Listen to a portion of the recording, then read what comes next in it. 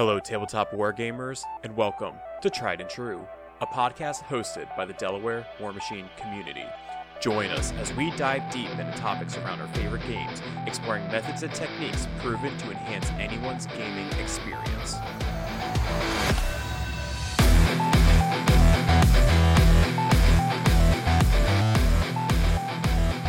Hello, my name is Erica, and welcome to this week's Battle Report on Tried and True. Just kidding, this one's a podcast. The guys are currently busy prepping for a big AU Steamroller tomorrow at our brand new store location, so I will be your host for this episode. Big thank you to all of our viewers and listeners. You guys smashed our 500 subs goal. The second round of winners was just announced, so please make sure your emails are available on YouTube. We're giving our second rounders an additional week, which ends on August 26th, to update those email addresses. If you like what you're listening to and enjoy the Warmachine deep dives and battle reports, please consider subscribing to our YouTube channel. As a new person entering the content creation scene on YouTube, I absolutely get why people ask you to subscribe, like, and comment. It helps tremendously and makes it easier for other people to find our content. Some other quick updates. Tried and True will be throwing down at the Fields of Battle at Nova, the Broker Brawl, and Warfare weekend. Speaking of the Broker Brawl, Seth, Art, and Steve all started a new podcast, the Broker Broadcast. Highly recommend if you're looking for an additional podcast to add to your Warmachine listening library. Those guys are a lot of fun, and they run an incredible team tournament. Go to the Broker Brawl. It's a great time.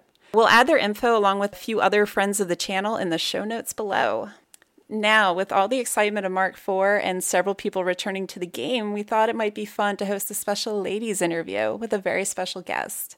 So without further ado, it's with great pleasure, on behalf of Tried and True, along with Delaware Warmachine, to invite the one and only Miranda, aka Wargamer Girl. Thank you very much. I'm happy to be here. Yeah, thanks for sharing your time with us tonight. Well, I am definitely looking forward to some happy Mark IV chat.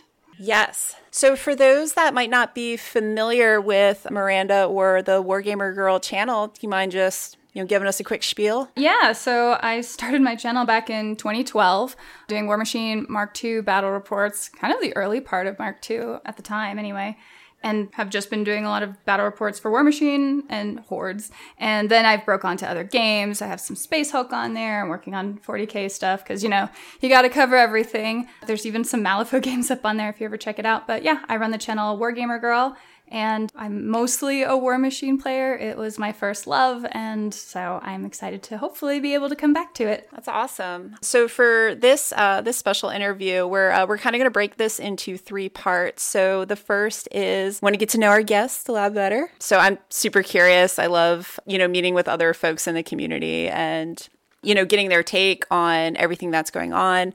The Mark IV hype, can't not talk about Mark IV right now. And then our deep dive discussion is women in wargaming. How can we spread the love of Warmachine and other tabletop games to our community? Okay, so you're saying that, so your first tabletop game was Warmachine? Well, no, technically, actually, my first game was a game of 40k. I played some Sisters of Battle in 5th edition, actually. And I was up against some Space Marines or whatever. And so, you're just learning the rules on a little tabletop and whatever. And I just really remember walking away saying, my God, I hate sweeping advance. What stupid ass rule is this where you have to... Sorry, I don't know what the rating is for your podcast. But I hated it. I just didn't like the experience very much with how weird the rules were at the time. Like, things were so final really fast. I'm trying to think. So 5th edition, about what was that, mid 2000s? It would be, like mid 2000s. Yeah. Okay. And then, so, I just didn't end up getting back around to it. And then Warmachine came out. I was living in Oklahoma at the time, and we were just at the game store, I'm trying to remember, and I saw the Warmachine stuff on the shelf, and I was like, these models look awesome. Like, look at these really cool things. And so as a kid, I always wanted the biggest, toughest, brawliest, biggest things. Like, I would drive a monster truck if I could somehow afford the gas for one. So, of course, Khador, I'm like, yes, Khador, the big robots, the biggest, the most stompy, give me. And, that really, but it was actually Mark I at the time. And so I didn't really know anybody to play with. And so I sort of had some minis that I put together for a little while, but didn't get back around to it till 2010, 11. And that was basically when Mark II had come out already, and then really picked it up from there. And that's when I really learned about more of like this whole wargaming community and all the different skirmish games that were coming out. That, you know, you had Malifaux and Infinity was coming out, and, you know, a myriad of other skirmish games have come out even since then. And so I kind of feel like I got in right before wargaming as a slightly more mainstream hobby really came to the fore. Sure. Cool. And then what's your all-time favorite war game? I mean, I do love me some War Machine. Again, it was my first love. I felt like the rules were so clean and well written. I mean, the Mark II rulebook is really a testament to honestly really amazing rule wording. They give you cards. Here's the ability. Oh, by the way, here's the, you know, brief of what that ability is on the card. There's so much easy to reference stuff. Whereas you don't have to, you know, look at the data slate on one model and reference another book to see what this ability might be. It was just well combined. Now, you know, you could say what you want about special rules and where that went, but the core rules of War Machine Mark II were so perfect in a lot of ways. Yeah, I feel bad that was the edition that I missed out on. Yeah, because I hear I hear it praised that it was a really good time to play. But I mean, it was also obviously a hard game. Like War Machine had this reputation for being a particularly difficult game to wrap your head around. And I think I also kind of like that because like, ooh, challenge, I'll do it. Because I mean, you know, war gaming can sound like intimidating until you actually like get into it, and then you're like, this isn't that hard. I mean, it's fine. Like, but with War Machine, there's so much memorization involved, and that would always be where my challenge was, my challenge would be, because I'll play Khador, and I'm like, oh yeah, I know what Vlad does, I know what Sorsha does, I know how these rules interact, I know how I can, you know, wombo combo my stuff, but I don't necessarily know all the rules to Legion or all the rules to Circle, and now, you know. Yeah, War Machine was always kind of like the Shadowrun of war games for me when it comes to like tabletop stuff. It can be super brutal, but I don't know. It was just a different, once you felt like you were any good at that, you just felt like you could learn any game easily. I will make the exception caveat. I still don't understand Infinity. Like, I love that company. The models are really cool. Amazing community. I don't think I'll ever be able to play that game.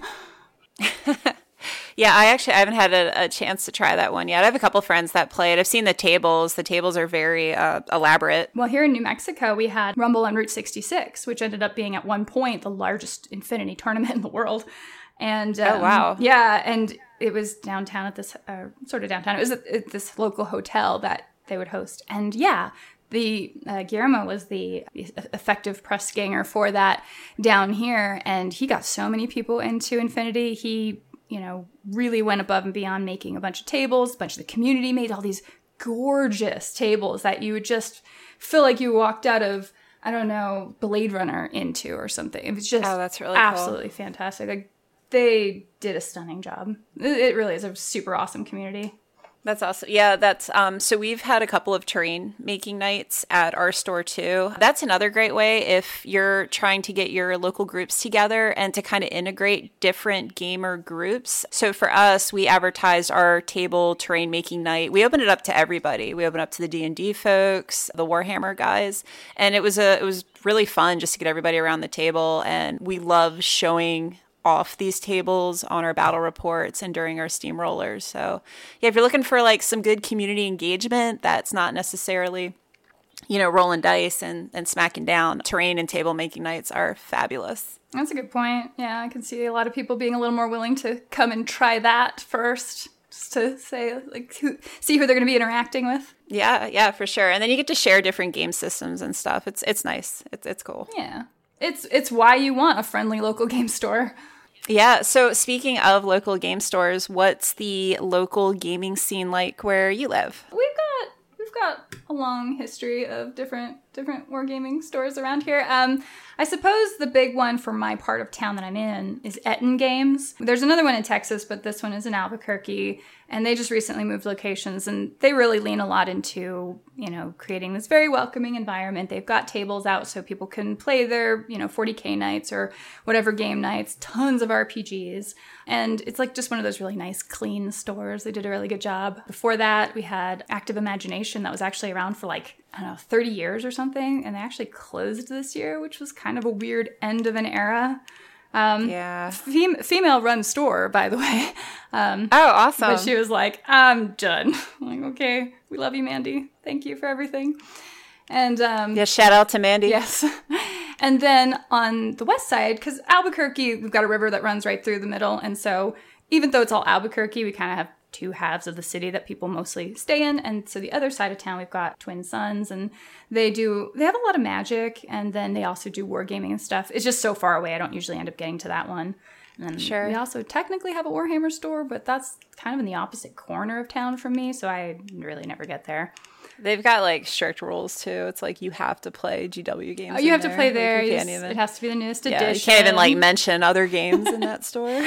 Yeah, don't get me started on all that. But yeah, so as far as the gaming scene, I haven't seen too much of War Machine lately. Like Mark III kind of was a getting off point for a lot of people. But, 40K has always been a healthy community. Albuquerque loves Infinity. As I mentioned, we've got a really strong Infinity meta here. And Albuquerque, for whatever reason, has always loved, and to this day still loves, Battletech, which I swear we'll try one of these days. Hardcore Oh, Battletech. wow. Gosh. Yeah, I haven't heard of that game in like many moons. Yeah. Well, it's been around so long, and it's one of Yeah. those games that's kind of an interesting example, right? Because you can look at it and say, well, if you run a game company, you need to be changing editions every so often, putting out models all the time, and Battletech's like, yeah, whatever. Yeah, okay, cool. So with all these different, war games that you play, what is your favorite to create content for on your channel? Okay, I guess my favorite kind of have been my Space Hulk battle reports, just because we are able to lean into them being a lot more cinematic. Just, the layout of the Space Hulk board. We took Sharpies and blacked out all the edges of the little game pieces, and then we have them set on velvet, so it creates this real darkness of space. And like, we went crazy just making this board game look as cinematic as we could. And every time I edit those, I'm just like, man, this is so pretty. I just love it. Because some of those models, man, like the details come out and they're just, they're so good. And then, you have the environment there, and that makes it really even better. And then, the gameplay is what it is, and it's a board game at the end of the day, and I don't know, 6s and 1s is kind of how Space Hulk rolls. And so the content comes together fairly quick. I also love doing War Machine battle reports. I've done so many War Machine battle reports, like checking dice rolls and double checking rolls, but those would always be kind of challenging because the game would go on long enough. Because anytime you record a game, as I'm sure you might be aware by now, it's going to take like 3 or 4 times longer than a normal game would take. And so you might come across the battle later while you're editing and be like, man, I messed up that roll. Yeah, that was actually one of the things I really liked when we did our 50-point beta Mark IV bat rep. I was like, oh, wow, we're done in like a third of the time. Wow. Well, with Mark IV, 50 points is fewer models again. Mm-hmm. Well, even just like with the unit movement and everything, it just the time that I guess did take the longest is we had to go, and like reread, some of the rules, especially when it came to moving and charging and all that stuff. That was probably the slowest part about when we were filming ours. But I mean, it flowed pretty well. I think each player only exhausted like 30 minutes of their clock, if that. Oh, okay. By the time we got to the end of the game. Do you expect that the tournament scene is going to see shorter death clocks for it? I don't know if those rules are out. I'm not sure. So there's still, I guess, discussion on what is the next, like what's going to be the community standard format. Is personally, I think it's going to be 100 points. Maybe not immediately, because I think with Mark IV, it's going to take about 2 years for this thing to come online. Okay. So in the meantime, I wouldn't think it would be, that super uncommon to see 50-point or 75 steamrollers or tournaments for the first year or two Mark IV is out. Yeah, my bets are on 100 points. In terms of the death clock changing, I don't know, because Advanced Maneuvers, actually, they just had a really cool podcast interview with Mick Waters, and he was saying, if you take out rec options and Warcaster points, even at 75-point games in Mark III, you're still playing with over 100 points worth of models. So like you're between 100 and maybe 130 points if, you're not counting the Warcaster right. battle points and all that stuff. So maybe at like 100-point cutoff, maybe 45 minutes would be enough time or 60. I'm not sure. I mean, back in Mark 2 and I think 3 as well, if you hit 100 points, you could technically take a second Warcaster. I wonder if they're keeping any of that. Oh god, that would be insane with the rocks. That would be kind of bananas. I don't know. I think, I agree with you. I think staying smaller point scale, at least for the interim, would be wise, especially if you're trying to grow the audience again. Yeah, and for us with our store and our community, we're going to pull them to see like, okay, what do our players want? Are they looking for this unlimited format? Are they looking for Prime? Are they looking for 50 points? Are they looking... I think you just have to like read your audience and kind of reach out and see what your community wants to do. It's a new time for all of us. That's one of the things that I'm most excited for Mark IV is it's a soft reset for everybody across the board, regardless of your experience or player skill. Mm-hmm. And we basically get to start over without jumping on a brand new IP. So I'm super excited about that. So how do you feel about where the lore has gone? Do you follow much of the lore on that? I am not like a consistent lore person. Okay, but I know like with the jump, I think it's 15 years? 5. Between... Or 5 or 6 it's years, 5. yeah, because it's a 20 okay. Or 618, and it was 612 before, so 618 now. Got it. Yeah, I mean, I'm excited for the jump. When they first premiered, like, the Storm Legion and the Orgoth, like, earlier this year, I had a couple reservations. I was like, oh, these guys look real, like, they look more sci-fi Warcastery to me and not so much, steampunk fantasy. Yeah. At the time. But, I mean, it's grown on me. I'm actually running a Shadow of the Seeker campaign right now at my store. We just did our first session last week. Oh, nice. Yeah, so I'm learning the lore now. Oh, the lore and those. But no, I'm excited for like the tech jumps and everything. I'll be honest, I fell off the wagon hard with the Infernals drop. I actually quit the game for a year when it was like Archon Machine and Riot Quest models. I was like, ew, what is this? Yeah, I'm out. I feel you there. So I'm really glad that craziness got, addressed. Did they mention with that list of stuff that's still going to be usable, like if Infernals was in there? Because I'd be happy if they weren't. I'm not sure. Oh, what do you mean for Mark IV? When they mentioned the like which stuff in Mark IV you're going to be able to still bring. Oh, I'm not sure. I know Infernal, like the limited factions, they said are going to be Prime factions. Oh, yeah, they had Infernals. a list that came out. Yeah, so Infernals. Which Grimkin made the cut. Yeah, I'm Yes. so glad Grimkin making the cut was important. Infernals were, I hated them in the lore and I hate them on the table, but whatever. I've actually never played them. So for the month of October on our channel, we're doing like spooky battle reports for October. So I'm going to get my Grimkin on the channel. And then Mike, who played Mercs on our 3rd episode, he has a whole Infernals army. So my very first play experience ever into Infernals will be on this battle report. So I'm pretty excited. I don't know what they do. Just kill them dead as fast as you can. The longer they last, the worse it is. Check. I see. That's all I can give you. Just hurry.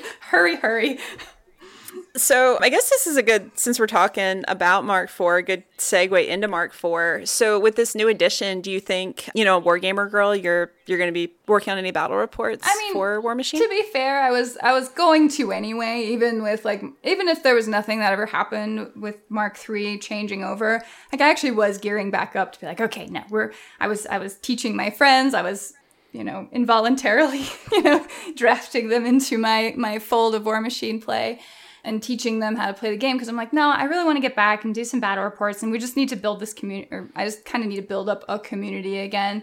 And so that was already happening when Mark IV dropped, literally like in the middle of all that. And so I'm like, well, okay, guys, back to the trading table. Me too. But it's kind of cool because like you mentioned, it sort of levels the playing field. Everyone can kind of come at it from where they were, and being able to bring in legacy armies in addition to the new stuff, I think will be something people want to see. I'm probably going to stick with 50-point battle reports, at least for the interim, because editing really large battles is frustrating, let's say. So yeah, there will definitely be that. I'm really hoping I can get my hands on the full Winter Corps 50-point army because I am desperate to play them. I just want to. Yeah, same. Like, same though. Yeah. So speaking of, these new models, so on your channel, you were doing like a, what was it? Like one of those live YouTube. Yeah. Like I'm old, Hangouts. so I don't know like what the terminology is for it. But yeah, like you were putting the models together. What was that like being able to, get your hands on these new 3D printed models? Yeah. So I did an unboxing on the channel and it was a live unboxing because they had sent it to me. I received it that morning and I'm like, okay, well, I think it was that morning. But yeah, I didn't open anything. I was like, I'll just open it on the live stream. Let's just see, okay, these are 3D printed models. There was concerns and I've dealt with 3D printing a fair bit. Like I've got friends with resin printers. We do FDM stuff here. Like I'm familiar enough with like 3D models that I'm not particularly worried about it. But at the same time, like it's not a legitimate concern of people. So I'm like, okay, well, let's just do an unboxing. Let's look at them. And so, yeah, I did. I opened up all the models on the 3 of them on the channel. I looked at all of the individual pieces. And like there were a couple little print lines here and there, which I don't even think will show up after being primed, but I haven't gotten that far yet. So really it was just demonstrating that. And I think it got a lot of people excited and kind of alleviated some concerns because I think one of the things that had happened before was like beta models or untested models that were still really early had gone out to some people, maybe playtesters or something. And images of that had shown up online and people were like, what is this? This doesn't look great. Yeah, that's fair. Yeah. And so it's like whenever you see an image, you're like, when is that from? Like, So this was just my attempt. Like, I don't know that they sent me like a particularly good one. I kind of doubt it. I think they just sent me like a normal one, right? And overall, like the quality's there. I think they'll look really good on the tabletop. And there are some cool things you can do with 3D prints, like have models that you don't have to worry about undercuts like you do with an injection molding machine or the frustration and slowness of dealing with like resins, if you've ever poured resins, which is another special thing that I've experienced. I felt like an idiot when I was putting together my resin like armored core, like my tanker models. I thought some of the pieces that were on it were part of the model. So I primed and painted. Pieces. Yeah, it was. I'm like, yeah, it's just a spike, I guess. I don't. I mean, whatever. It happens. If you make it look right, it's fine. After the live stream, though, I finally got in and magnetized all of them, which was an interesting process. And I'm very proud of myself because I didn't confuse any of the magnets. And so everything just snaps on really nicely and connects really nicely. It took a little while. It's probably couple hours if you want to be like really diligent and glue it all together, right? So that's all cool. Now they just need to get primed and painted, but the interchangeability seems like it's pretty cool. The locking system, the actual arms and head have sort of these flanges on the pieces so that when you socket it into the body, it doesn't wiggle around like you might see on a normal magnet on a smooth surface where it can just move and sometimes get a little floppy on you. That locks it in, so they actually can still kind of keep a cool pose. Now, one thing I did notice that I'm like, oh, come on, guys, is there's so much overhang on the base still. Like, really, guys? Oh, really? Yeah. So, I think it's the dire wolf. It has this turned carapace, right? So it's like as if it's running. And so its body is turned one way and its hips are the opposite way. And so when you put the weapons on, they're just so far away from its body. And it's the design of the model way overhangs the base. And I'm like, I do wish that the bases got bigger for this new edition, not the 80 mil they're doing for Orgoth or special new models, but like if they just across the board increase the base size for the Warjacks, I think that would be a little bit cooler. Just makes sense. Gotcha. Yeah. So what were your initial thoughts about the Mark IV announcement? I was like, oh, well, that's interesting. I was genuinely surprised. I know there had been like, oh, there's big hype. Wait till the Primecast comes out on the 26th of July. And I'm like, oh, okay, cool. And I'm like, maybe they'll kill off the Butcher. That'd be cool. And, I'm never going to get my wish on that, I think. But yeah, then they announced Mark IV. I'm like, oh, all right. It felt like it was about time. I think they mentioned it was like 6 years of Mark III. And Mark III had a bit of a rough release, let's say. And so I think there's a lot of cautious optimism. I actually put a poll out on my channel whenever that came out. I'm like, how do you guys feel about this? And, like 270 some odd votes on it. People being like, cautiously optimistic. I'm like, I think that's fair. That's a very valid place to be because a lot of former players, so many players I know love the game, really enjoyed it, just kept getting their face bashed in every time they played that it just wasn't worth it to them anymore, even though it was, they were brought in by these really beautiful models and these really cool things. So cautious optimism there. Then they dropped the Mark IV rules, and that was super interesting because, there was some of the major changes, which, it was mentioned on one of your other videos with the playtester. Mentioned like, okay, facings are gone. Like that was huge. And I can remember like dealing with battles where it's like, okay, here's the laser pointer. Which way is that facing? Are you going to walk by? Are you going to be within 1 millimeter of my reach range? And you're going to take a free strike before you can make it into that charge range? And it's like, oh, that's interesting. Like there's a certain amount of granularity that's lost, but I understand it because there's a lot of time saved that way. And then of course all the drama around the unit movement, which is interesting. And I don't know, I'm just going to have to play test that to see how that feels. Yeah, I don't know for those that are listening, our Mark IV bat rep where we had, Andy was playing with his errants and they were like the infinite repoing errands where at one point they were like 20 inches away from each other. And we posted like pictures, we posted video of this everywhere on Discord, Facebook, even people who were like playtesters for Mark IV and were like, where is this incorrect? Because we're looking all over this rule book. We're asking everywhere on the internet. Like, there's no way that this is correct. So I'm hoping out of like with the unit movement, I hope that gets addressed where repoing, have one model repo and then everybody else, moves to sync up within 2 inches of him, because the way it is now, it can get some pretty ridiculous charge angles. Oh gosh, no kidding. Imagine what you can do with cavalry. I mean, yeah. Oh yeah. Yeah. Cavalry's insane right now. Yeah. Which, I mean, fine. They're fun to play, so hopefully. Mm-hmm. But that's kind of one of the nice things, right? They're like, well, this is the beta rules. Yeah, we've play tested it to a degree, but now it's like here out in the market. And so one thing we are familiar with our gamers doing is finding ways to break the game. So go do it now so we can fix it before it properly launches. Yeah, and Dan brought up a point too, is that maybe these are beta rules from like 6 months ago, but this was the document that was ready to get released, versus maybe there is a more current copy of beta rules that are out there somewhere. They're just not ready to be publicly released yet. Maybe. My understanding was like, they're like, no, these are pretty much the rules. This is just going to be like if there's some oh crap moment. Our repo got to get looked at, Privateer Press. Yeah, from the sound of that most likely, hopefully does get addressed. Because that would be so sad, right? It just launches and then immediately falls on his face because there's a bunch of people just posting like horrible abuses of the game, and then the former players are like, well, nothing's changed, I guess, cool.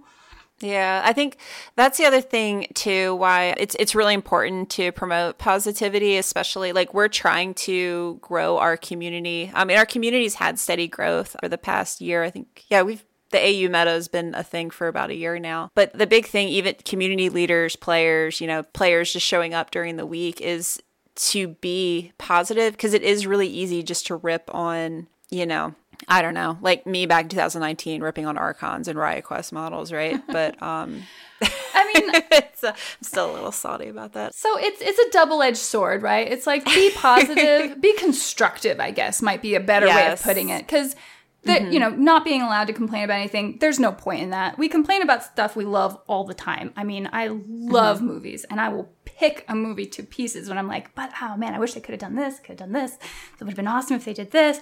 But it's like, you've got to be constructive and you've got to articulate it. If you're just like, nah, they're just going to break it like they always do, or some like kind of stupid phrase, that gets thrown out. Yeah, no, that's fair. That's where okay, now you're just bringing everything down. So I do, I guess, defend criticisms, but they should be constructive, because overall, I think most of the people who are playing the game and are invested in the game and have put hundreds of hours in the game who are complaining are hopefully complaining with the idea that I really would like this to be better in this way so that I can enjoy playing this with someone else who might actually try the game if this thing were fixed. Yeah, so one thing that, we kind of promote at my job is if you have a complaint or there's a problem, that's great. Like, what are your solutions for that? Like, you can come to me with a problem, but how is this going to, you know what I mean? Like, how would you make it better if you were sitting in the director's seat, so to speak? Yeah, and I mean, it becomes a harder question at that point, because like, all right, Sherlock, how do you fix this one? Like, you adjust this, then what? Then what happens here? Yeah, And it's good too because you get other people's perspectives too, and you come up with solutions that you might not have even thought of in the first place. So you just got to come correct, everybody. Just come correct. Oh yeah. So before we started recording, Miranda and I were kind of talking a little bit about the marketing of Mark IV and just our initial thoughts about it, and the conversation was getting pretty good. So I was like, oh wait, we gotta table this. And oh man, you're gonna make me remember recording. Like 30 minutes ago. Oh. Now we're gonna so one of the things, again, so I'm a Mark I player. I missed Mark II, came back for 3. I'm hopping on a $100% for Mark IV. So as a consumer of Privateer Press products, guys, this comes from a place of love. I love your guys' games. The announcement that we got in July, I don't know if that is like the Mark IV announcement or if we're going to get something a little bit, flashier, more exciting come October. I would hope so. It would be the best way to proceed, right? Like they've put out, and I don't know if you're done. I don't mean to step on what you're saying. No, go for it. But it's like, okay, July 26th or whatever, they put out that Primecast, like a 5-minute video. Oh, here's this model. Oh, P.S. Mark IV, bye guys. And you're like, what? Oh my God. Oh, the hype. Yeah, like what just happened? Right? But it's like that got the attention of current players that did 0 things to get like other new people interested. So after that, we had that very long article by Matt Wilson of like, hey, this is kind of what's going on. And I mentioned before, like, I think in the interest of trying to be transparent with their audience and trying to be like honest and, level with everybody of like, hey, this is kind of where we're at. We made too many models. It's like, well, we all could have told you that, but it's fine. And so, how are we addressing that? But again, that's all talking to the current player base. So yeah, with logically speaking, I would hope that whenever October comes, and maybe they're waiting to make sure that they have the support and infrastructure ready to sell a bajillion models, and Gen Con was probably a bit of a test for that. But yeah, come October, I hope, come out with some really cool marketing campaign, gorgeous painted models on these really awesome terrain boards, maybe some internally done battle reports, just some cool flashy stuff to help, put the feelers out for all the new players out there, people who haven't been following Privateer, because all of this stuff so far has only been shown to people who are already following the game. Yeah, and yes, I agree with that. The other thing with if this is the announcement and we don't get anything else for new players in October, my initial thought, again, as a longtime consumer of the product, playing war games for almost 2 decades now, it seemed like it lacked confidence. There is some of that, yeah.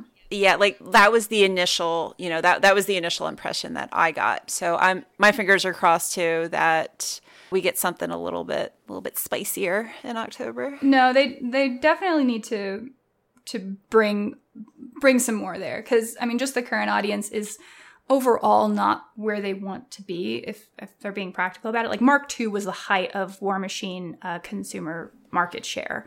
Mark I, was, I don't know much about it unfortunately, but I remember like whenever Mark II went into Mark III, there were so many players I knew who were like, this is a good time for me to stop.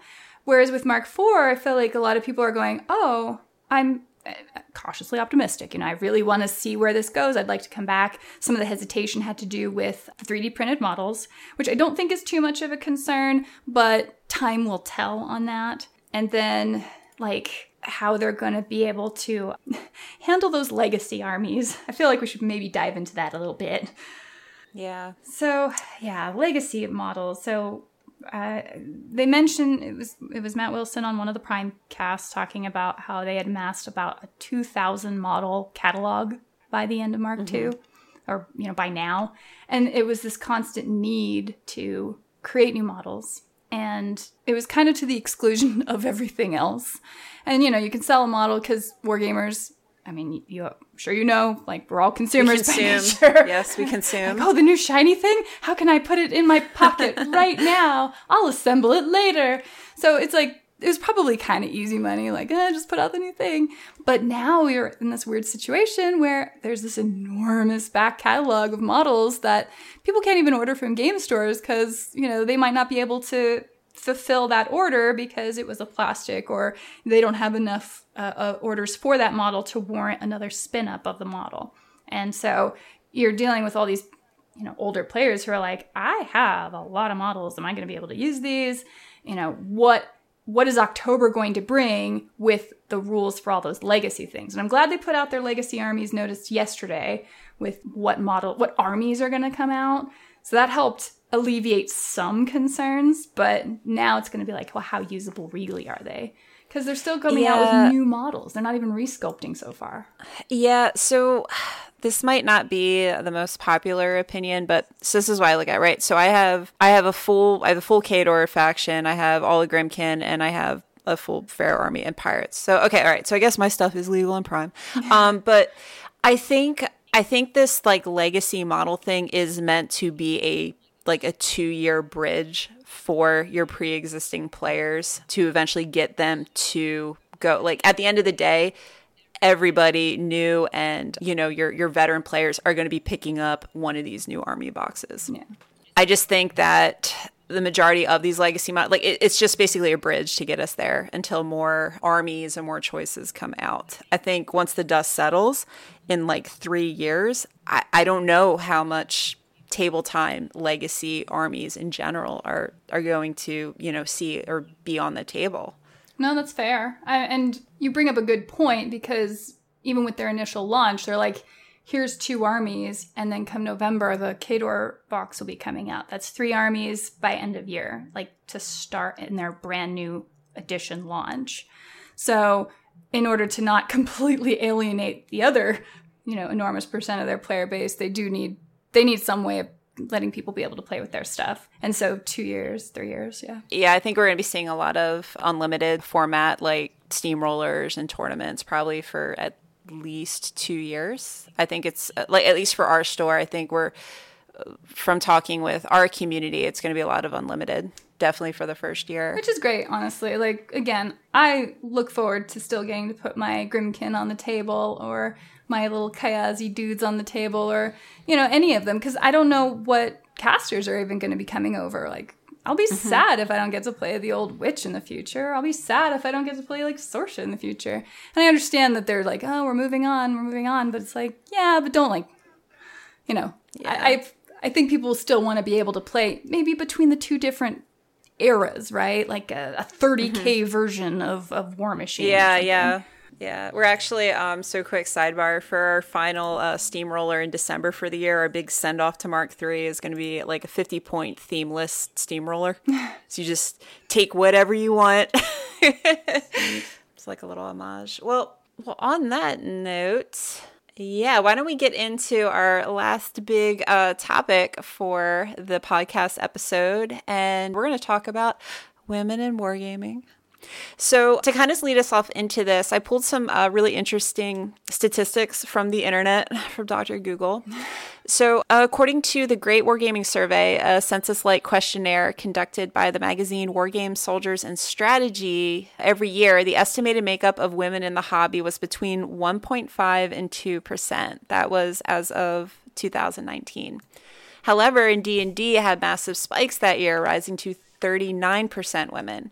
And for strategy genre games, such as Civ 6, you're looking at 11%. So looking at Tried and True, our analytics, less than 5% of our viewers are women. And I shared my analytics with you too. Yeah. Oh yeah, go ahead, send it. What you got? So, for my channel, again, been around for 10 years, and my snapshot for just preparing for this show, so it's just a few days old, for the last 28 days, the female makeup of my channel is 0.2%. 20% of 1% on my channel. Wow. So, yeah, I think it's fair to say it's just probably not that interesting to them. So why do you think there is a lack of women at the war tables? All right.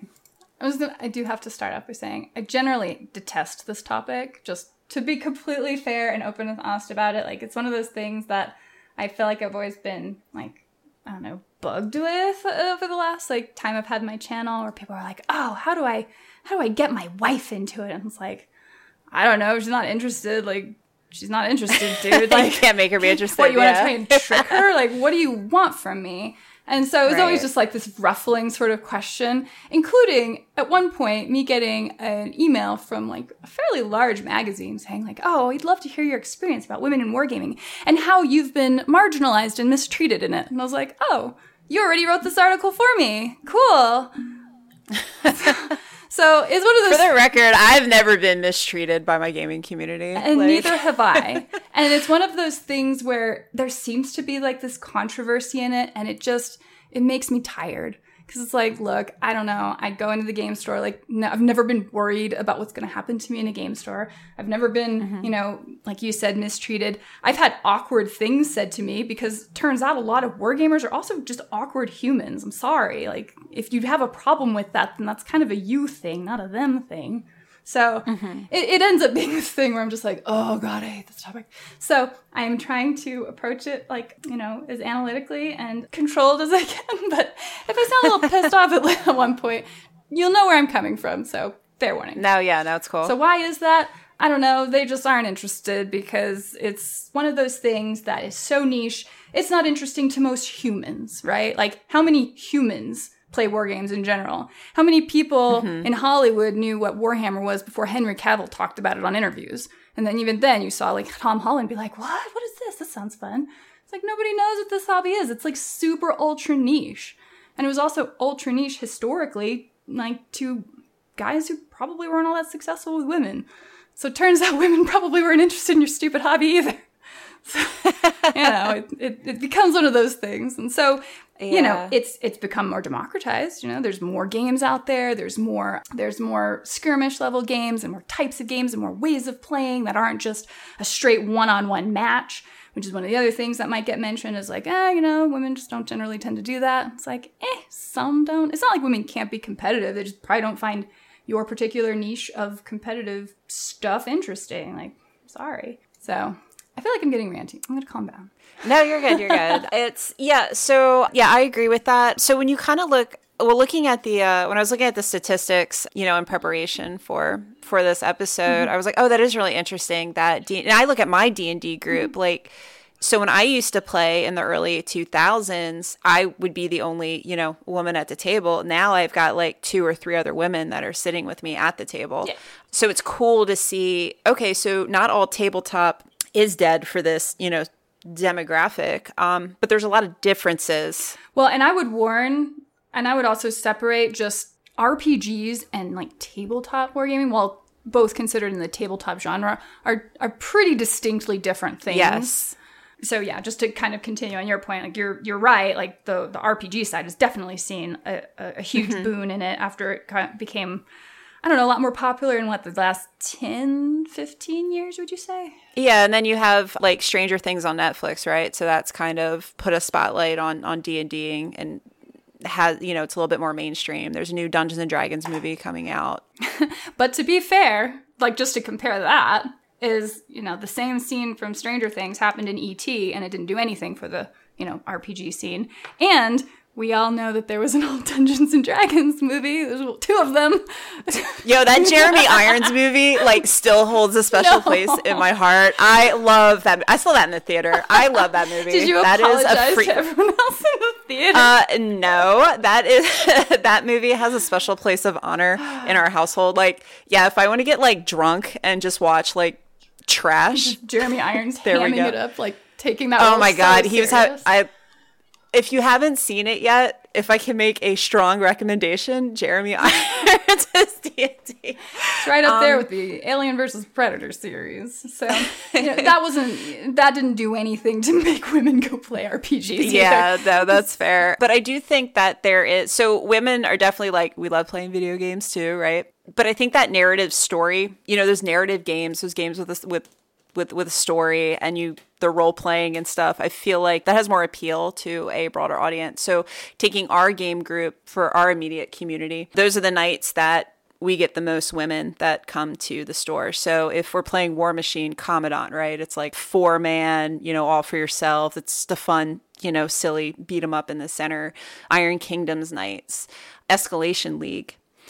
So yeah, the narrative stuff, I think it's it has more of an appeal, and it kind of pulls away from that competitive, mindset of that one-on-one, locking horns on the field of battle. Yeah. Which is when I recommended earlier, like if you're trying to expand your gamer group, look outside of War Machine, look outside of Warhammer, and open it up to, the D&D community or whatever other tabletop group is happening in your area. One of the other stores that we play at down in Middletown, Born to Game, they have D&D sessions on the Sundays that we play War Machine. And a lot of times, we have, men, women, kids, parents, whoever that come, check out our tables. Oh, hey, what is it you guys are playing, to kind of start that initial dialogue. But Miranda, you also brought up a really good point too. We were talking earlier. You can't force your hobbies on people. It's just weird. Yeah, you can't ram that down the throat. People like what they like. They don't like what they don't like. Well, and it's like, so you got to kind of look at it clinically. It's like, well, okay, do you not like it because that is just a topic that is not particularly interesting to you? Which is kind of where I stand on, like, I don't know, War Machine. Yeah, probably a pretty small percentage of women are playing it, but the women who play it love it. It's not like they feel like, oh no, do you feel specifically alienated just because you might be the only one in a room sometimes to play the game? I doubt it. Mm-hmm. Oh, I was just going to kind of mention that too, like when that magazine, contacted you or whatever. I don't liked, and I kind of apply this for my full-time job and everything that I do. I don't look at myself as a female gamer, female war gamer. I look at myself as a war gamer that happens to be female, or a gamer that happens to be female. Like, we don't lead with that, and we don't want to lead with that. Right? Because then there's a whole bunch of other stuff that gets attached to it. It's like, oh, I'm in here as a woman. It's like, well, great. Every loss is you as a woman. Every win is you as a woman. Like, now you just have this bizarre amount of representation you've taken on for no good reason. It's like, how about you're just a person? Like, that's cool too, and you should be. Mm-hmm. So yeah, getting in there and enjoying the game for what it is. There's nothing, to me, I don't think there's anything inherently, alienating to women in any of the current war games that are out there. You can play all kinds of weird stuff, and it's not even like women are, the shrinking violets, like so sensitive they can't handle it, because the biggest representation of women I've seen in a war game has been Malifaux, where they play with dead hookers. So it's like, no, you're fine. It's not like they can't handle things. It's fine. But you're right. Like, one of the other things about Malifaux is that it has so much moxie and story-driven elements to it that you're this little gang, you're doing these specific schemes across the board, and it ended up being just a little more appealing to that group. So good. Mm-hmm. Like, keep doing that. And other games keep doing what they're doing. And humans, being human, will find the things they like and just enjoy them. Yeah, like that. So my first war game ever, which, like, my first love that will always have a special place in my heart, was Mordheim. And I love the fact that it kind of had that squad RPG, leveling up, buying equipment. I was like, oh, this is like really freaking cool.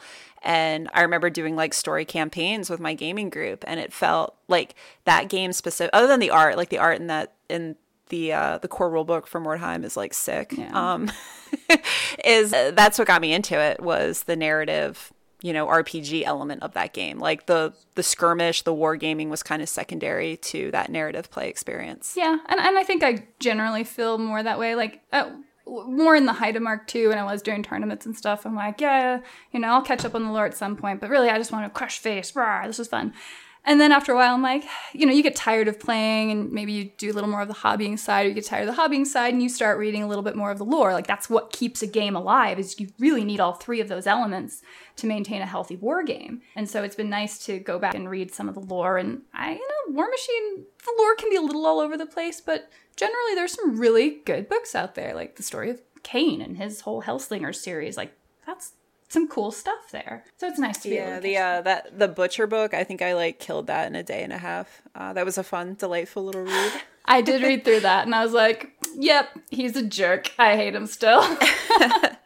That's why I was surprised that Sorcha Zero didn't have Animosity Butcher when she came out, right? Because of the time period. It should have been early enough, right? But yeah. I don't know. And that was actually one of the cool things that, and maybe it was a Mark I thing, but it was definitely a Mark II thing, like the second edition, or Iris 2 or whatever. There would be some lore moment that happened in the rulebook that had him have his new epic form or whatever. I think at that point for him, he had been censured by Queen Vannar for letting too many of his troops die. So his whole thing was just like, no, I need to protect more of Khador the next time I fight. And so to general players playing the game, they're like, whatever, this is the better version or whatever. It's just a Rusk with a flag. Yeah. Such a top-heavy model, but regardless. There were like lore reasons for it. And I'm like, oh man, that was always so cool to me. I loved that. It was one of the things that made it I don't know. Like there's a lot of complaints about there not being generic casters, right? Like you would like something that could be more representative of just you. I play this character, Bob the Warcaster. But you're always dealing with named characters. And so having the lore attached to that was pretty cool. I dug that. Mm-hmm. So just on this, so what initially got you into tabletop gaming? I always grew up playing video games, and none of my female friends played video games, to be fair. But gotcha. But I have 3 brothers, and we were all brutally competitive with each other, and so I just always figured like, no, I can do whatever, and so I always just took that as a fairly natural thing. But I didn't really know about wargaming until more like 20. So I was about 20 years old because. My older brother, he would run off with his friends and go play like Shadowrun and these other games and not exclude me because it was one of those like, I'm his loser little sister, so I don't get to go, and I really wanted it. So for whatever reason, it really like bloomed this, antagonistic interest. And so after being an adult for a while, I was like, oh, war games, like that's even cooler and that's even nerdier, and I could do this, like this is fun. So I don't know, like maybe a little bit of sarcasm, spitefulness to my family, but also. But so, like, did you just like roll up to like a local store? Like, how did you get connected with your first community? So my, I guess, boyfriend at the time, husband now, played Warhammer as a kid. Terribly ridiculed throughout all of his time doing so as a kid, but he introduced me to 40K. Then we went to the local game HQ, which was in Oklahoma City, and that's where I found War Machine. So it was just really just walking down to a game store and being like, oh, well, this is cool. And then didn't get to do much with that community there. But when I came back to Albuquerque, I had my stuff. So I just walked into a game store and I'm like, hey, can someone teach me this game, please? So I just, waltzed in. Nice. Yeah. So I guess that's the other thing too, where I kind of like to curb the conversation is definitely setting up like demo tables, like pretty tables in general that turns heads. So I know as War Machine players, it's kind of hard for us to transition to, 3-dimensional terrain that goes vertical. I know my husband is fighting tooth and nail. He loves his 2D flat. There's no reason for it. It's flat. If you like it so much, play a video game. I'm sorry. I just have, I hear you. I understand where you're like, oh, I want that precision. But, dude, the models are still hanging off the bases. Like, you're just not going to get it. This is an analog game for a reason. It might as well be pretty, especially if you want people to come and look at that game and be interested in it. Yeah, and that's the thing too, like on your game nights, it's so important, like get to the stores, you have to have, that in-person FaceTime. And I think even with our store, we try and, make it a point to have one, like we have a demo Cygnar and Crick's army that was donated to us. Oh, nice. And we take that to the store with us and we just set that up in the back for anyone that's interested. Like, hey, you want to throw some dice? We got some armies here for you, to try out. Yeah. Pretty tables helps. Painted models helps. Oh, yeah. I mean, you walk in and you just see, gray or metal models or flat, boring tables. You're just going to walk by it because it just doesn't look interesting. I mean, even Magic suffers that, and they have pretty artwork, but you really kind of have to be over somebody, which is weird to like see or appreciate any of that. So no, you walk in, and this is where 40K has always kind of ruled the roost, although Infinity has done an amazing job in their own right on it. So yeah, you've got these like cool like citadels standing up and these neat terrain fields with minefields and these objectives set up, and you're watching these, tanks and little mans like all over, parts of the board with firing happening back and forth. And you walk in, you're like, what is this? It's the whole diorama. And I don't know if you, I don't play historical games particularly, although Bolt Action has some really beautiful stuff too. What is that? Is it something in Allies? Axis and Allies, yeah. Is that... Those tables are like really cool. Well, there's like the Napoleonic Wars even. Like the historical folks, they have been doing that forever. And they make full-on dioramas. You walk in, you're like, wow, this this is really cool. And that's like the part that captures the imagination. And then you can be like, oh yeah, there's this cool world. There's these semi-sentient machines that, you know, you can control telepathically, and they will go and fight for you in this, you know, kind of steam-powered, steampunky world. It's like, oh wow, tell me more. But if you just have placemats and circles and rectangles and unpainted models, yeah, people are going to walk by and just be like, where's the magic cards? Yeah. The other thing too that helps turn heads is like community events. So once a year for steamrollers, we like hosting a charity steamroller. So we did our first food machine back in February. It was a huge success. Oh, yeah. We did it with our local food bank, and it was awesome. We had a bunch of people just like from the community, like, you know, fellow nerds, fellow gamers, men, women, you know, their families, they brought their kids just to check it out and help donate. But that's another way too to help with, you know, to strike up conversation and just expand your social circles in a way. And everybody always likes helping people, you know? Well, yeah, I mean, obviously like a food bank thing is like just have at it, right? Like that, like the food machine thing, that was always really cool type of event. But just having events in general, some weekly thing or monthly thing at the store that gives someone an excuse for everyone to congregate around a similar interest that day, yeah, that's absolutely the way to do it. And that's really nice when you do see well-run game stores making sure that those are being organized. But they also need help from the community of people who are trying to represent, you know, their favorite game, showing up and actually like participating and helping generate that interest too, because a game store can only do so much on its own, but they didn't do a heck of a lot. Yeah, it's the players in the community, that's the lifeblood, you know. Yeah. That keeps the community going. I know. And so I'm looking forward to, like, again, it brings me back to Mark IV. I'm like, oh please, I really hope this is really good. Like with the revision of the Iron Kingdom's Requiem and now the new edition of War Machine, like it seems like they're trying to kind of make it this whole, you know, across the board revision and resurgence, hopefully. But yeah, hopefully October they bring some. I just hope they stick the landing. Privateer Press, if you're listening, like, you have such a great opportunity, great chance. Like, don't mess it up in October, please. You have every opportunity to do this right. So yeah, you know, there's definitely enough people in the community who want it to happen, and there's always going to be naysayers, but they're going to buy your game too, so whatever, like. Yeah. I mean, this just happens to be how it goes, so. Oh, that was still me 2019. I was like, F these Archons, I hate them. Yeah, I'll buy 2 Defile, 2 Prime. Like, 2 Defile in the Void, please. Wow. Yeah. Wow.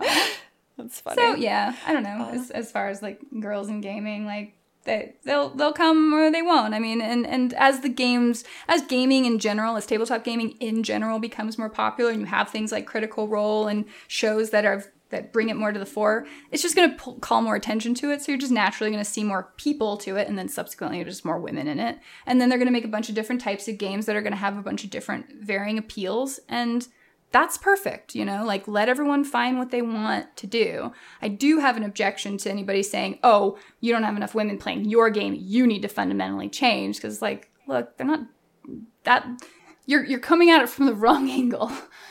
Yeah. It's like, you're just deciding something's wrong when there probably isn't. And it's like, even with, like, other business, like, I use the airline, you know, industry thing, like, I don't care what your stance is. I just want to get from point A to point B safely. There you go. You have a good product, you have a good service. Like, that's what's, at the end of the day, that's what's gonna, right. You know. And so is changing it now going to cause more problems than it fixes? And does it even solve the problem you're trying to solve? Which usually it doesn't. Right. It's one of those things where you have to be, as cheesy as it sounds, you have to be true to yourself, right? Like, you don't run around changing yourself to try and appeal to other people. You are yourself, and then you find the right people to be your friend. And it kind of works for games too. Fair point.